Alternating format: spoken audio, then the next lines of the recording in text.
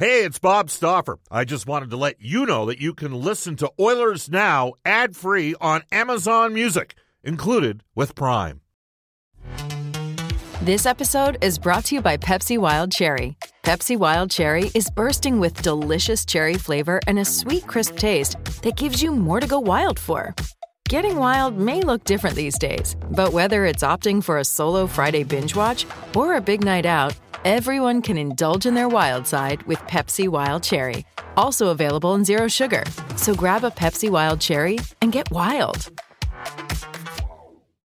Oilers Now with Bob Stauffer. Weekdays at noon on Oilers Radio, 630 CHED.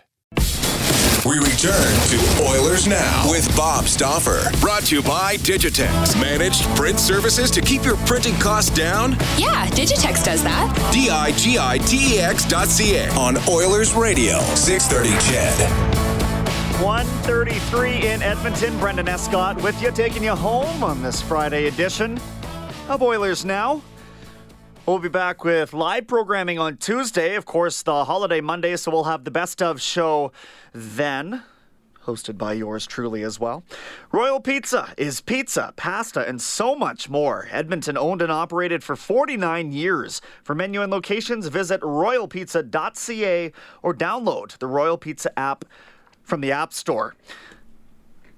Excited to get a chance for the first time to talk to a former television personality here in Canada, now a radio host on Sirius XM. It's called The Power Play on NHL Network Radio. Steve Kouleas. Steve, appreciate you joining, and I'm going to start out of the gates with an interesting one. You work alongside one of the most notorious pests in hockey history, in Matt Barnaby.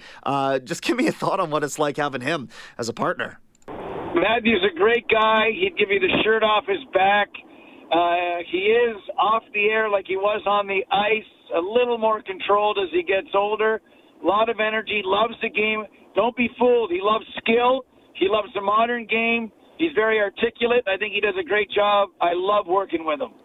So, Steve, we're going to talk some coaching candidates for the Edmonton Oilers here, but I want to start off by talking about what's dominated hockey headlines in the past, really all playoffs long, and it seems to frequently benefit the San Jose Sharks, but the officiating, the video review system, just give me a thought on sort of what's been going on in this postseason. Is it a developing problem, and how do they go about fixing it?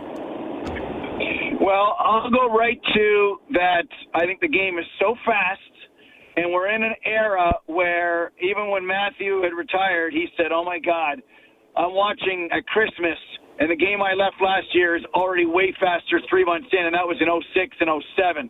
Where we are now with the kids coming into the game, the skill development, the speed, less hooking and holding, of course, and you can fly everywhere on the ice. The game's so much faster. It's that much harder to officiate. I'm not blaming the officials when they honestly don't know what happened on the ice. And they say, well, how could they miss this?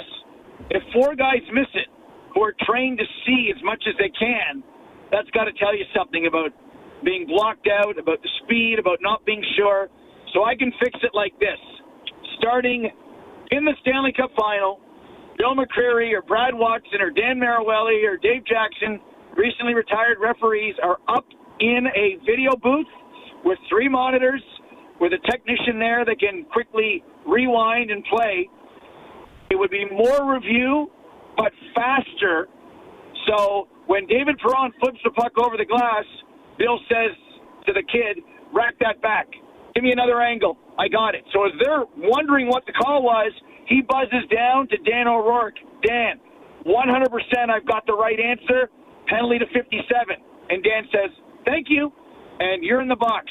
That's not more review and slowing the game down. That's quicker review and being on top of it in real time. I don't want to send the guy over to the penalty box and look at the tablets. I will do it under my system. Every game from now on will have 5 officials and 3 referees, one of which is never on the ice, is upstairs and in the ear of the senior guy. I believe this is the future. I believe the league is honestly considering this. Eyes in the sky. If they only use it for, over glass penalties or a situation with 5 minutes like San Jose and Vegas, that's shame on them. It has to be open to anything they believe is egregious. That's what I would do. I wouldn't overanalyze it. The game the other night, San Jose and St. Louis, they only would have had to speak to each other twice. Puck over glass, and that's a hand pass. I called that from home. They can do it, eyes in the sky, like that, my friend. And they have the third or the off-ice official sitting there anyway, just as in a reserve role. So you may as well utilize them the same way that they have it in the world of soccer, Steve, which I think is very similar to what you're suggesting there with the video assistant referee, which I think was a tremendous asset for them in the World Cup when they rolled it out. No reason that the NHL couldn't do the same thing. Absolutely. And I think we're at a point where either we stay the same and get ridiculed, or we move forward with more of the answers. We're not going to video review an icing. We're not going to video review every little call. We're going to video review only what is egregious and what these guys need help with. We're not going to say, that actually wasn't a good trip. No, we're not doing that. We're doing things that stick out like a sore thumb, and I would abolish the offside challenge as it exists. I know Gary doesn't like it. Some of the GMs now are saying, why are we doing this? So under my system, if there's a egregious Matt Duchene offside, eyes in the sky can solve that problem. And I think that this system honestly will work, as you mentioned, World Cup and soccer and everything else, way better than when we have now. And I ask you this, all the issues we've had in the playoffs, puck off netting in Columbus or the San Jose calls, all of it would be saved under my system in real time. We would waste no time getting the right call, my friend. Chatting with Steve Kouleas on the River Cree Resort Casino hotline. It's interesting you bring that up because Brian Burke said the same thing, that the idea of all this was to benefit the people who have paid for the tickets sitting in the stadium. They don't want to slow the game down for them. But when you're talking about potentially having a Stanley Cup finalist with an asterisk next to their name because of the amount of calls that they have seemingly benefited from, you're compromising the integrity of the game, Steve. Yep, and that's what's scary. And the great thing about eyes in the sky is that person could also save the moment. For example, you've got Bobby Orr's famous goal. Well, you imagine if we have offside challenges then, and that guy who's in charge, the Bill McCreary, in overtime says to the guy, make sure that was okay, and okay, it's good. So at that point, offside challenges under our current system are done last 2 minutes of the game and all overtime. If you already know it was good, you can signal down good goal so that any discrepancy doesn't wreck the moment. You imagine Mario Lemieux's goal or Bobby Orr's goal or John Tonelli's or Bob Nystrom, he scores, and we have to wait. We also don't want to wreck the moment because sports is about moments. So if we're on it, then we know ahead of time that it's good so we can send everyone home and enjoying the in-game experience. I really, really like this system. I really do. I don't think it's perfect because I'm sure we'll find flaws. But when you already know going into it that the play is onside or that the puck was gloved ahead but then it went off a stick so it's okay, that means you're on top of it now. And I think that this system could really benefit the game. Chatting with the host of Power Play on SiriusXM's NHL Network Radio, Steve Kouleas. Steve, one of the narratives out here is, of course, the coaching search, but the other one, the first move made by General Manager Ken Holland here in Edmonton was to part ways with Craig MacTavish, a longtime member of what's widely kind of regarded as the old boys club here in Edmonton. What do you think of the move by Holland to sort of stamp his name on the franchise really within the first week and a half? Well, for me, when I look at coaches in and around the NHL and what's been done, we talked to Joel Quenneville yesterday in our show. I think that's obviously a great hire. I know they wanted him in Philadelphia, so they go to plan B and Alain Vigneault. Buffalo may have gone to plan A, plan B, plan C, with Todd McClellan and everything else. For me, and I believe that Quenneville in Florida, Vigneault in Philadelphia, Ralph Kruger, even though he's been out of the game, short term. Todd McClellan in L.A., short term. And whoever ends up coming in Edmonton, to me, if it's Dave Tippett, I believe short term that these coaches will have an effect on their current clubs. Dave Tippett short term gives the Oilers the best chance to be close to the playoffs, closer than they were this year. I think that's the direction that the Oilers will go and should go. And I think that when you look at what he's been able to do and the people I've talked to that have played underneath him, his attention to detail, I'm surprised he's been out of the game this long. When you make decisions like McClellan and Chiarelli and are good hockey people, just because it doesn't work out doesn't mean they're not good at what they do. It means the moves that they made and the personnel they had here that they either put together or worked with wasn't the right fit.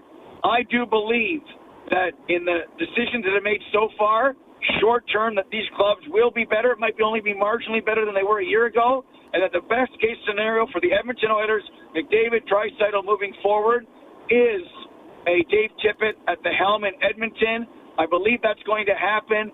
My only real concern is, why did they approve Mikko Koskinen 3 years, $4 million and change? They should have left that for the new GM, but that's nor here nor there right now.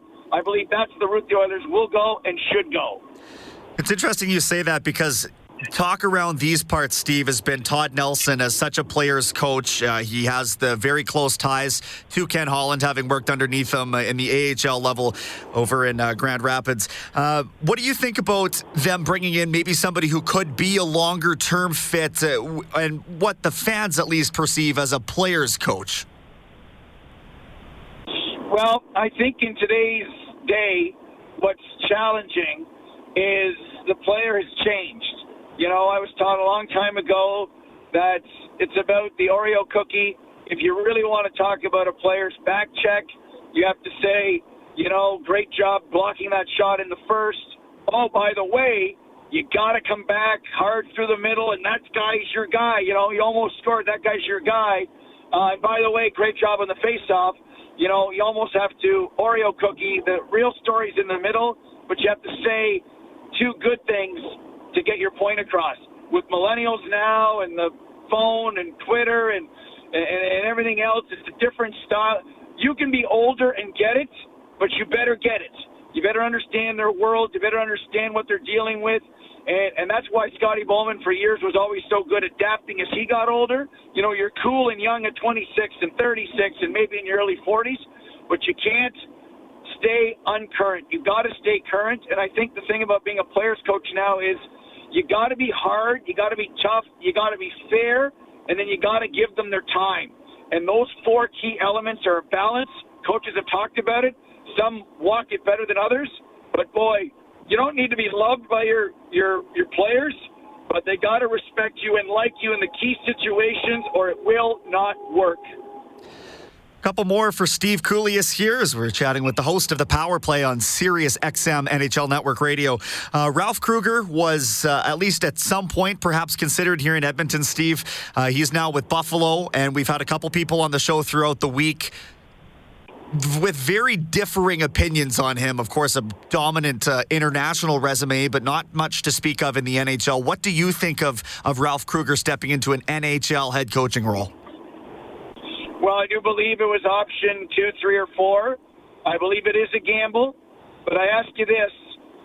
New England Patriots have done very well. There were way more critics than there were supporters of Bill Belichick. You're recycling Bill Belichick.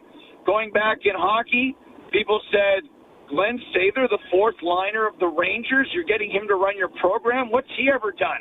What's Bill Belichick ever done? Who the hell is Lou Lamoriello? He's a U.S. college coach. You're going to get him to run the Devils? They'll never win. Obviously, we know the stories. That doesn't mean this will work out to be Oilers or Patriots or Devils-like, but sometimes going an untraditional route is the best policy for your club. And let's be honest, they were deep into it and lost out on people who rather not be in Buffalo. And I think what Jason Botterill said, you know what? This guy is multidimensional. This guy's a modern 59-year-old. He's 59, but it's not like he's out of touch. It is a gamble. There's no doubt about it. His success will come down to two guys, Linus Ullmark and Carter Hutton? Do they have the goaltending? And how Jason Botterill fixes everything other than the first line, and that includes the defense. The Sabres are not in a good talented spot as they think that they are, and they need work. They might lose Jeff Skinner. So he's in a tough situation. And that's why I think when we look at how these guys do, we have to relate it to the talent that they've got and some of the talent that they're going to get. I did at the World Cup in a small sample size, and the players from all over the world on that team were raving about his X's and O's, his people skills, how they made them better, and how they made a tough situation work. You know what? There's a lot of similarities to that, to where the Sabres are right now.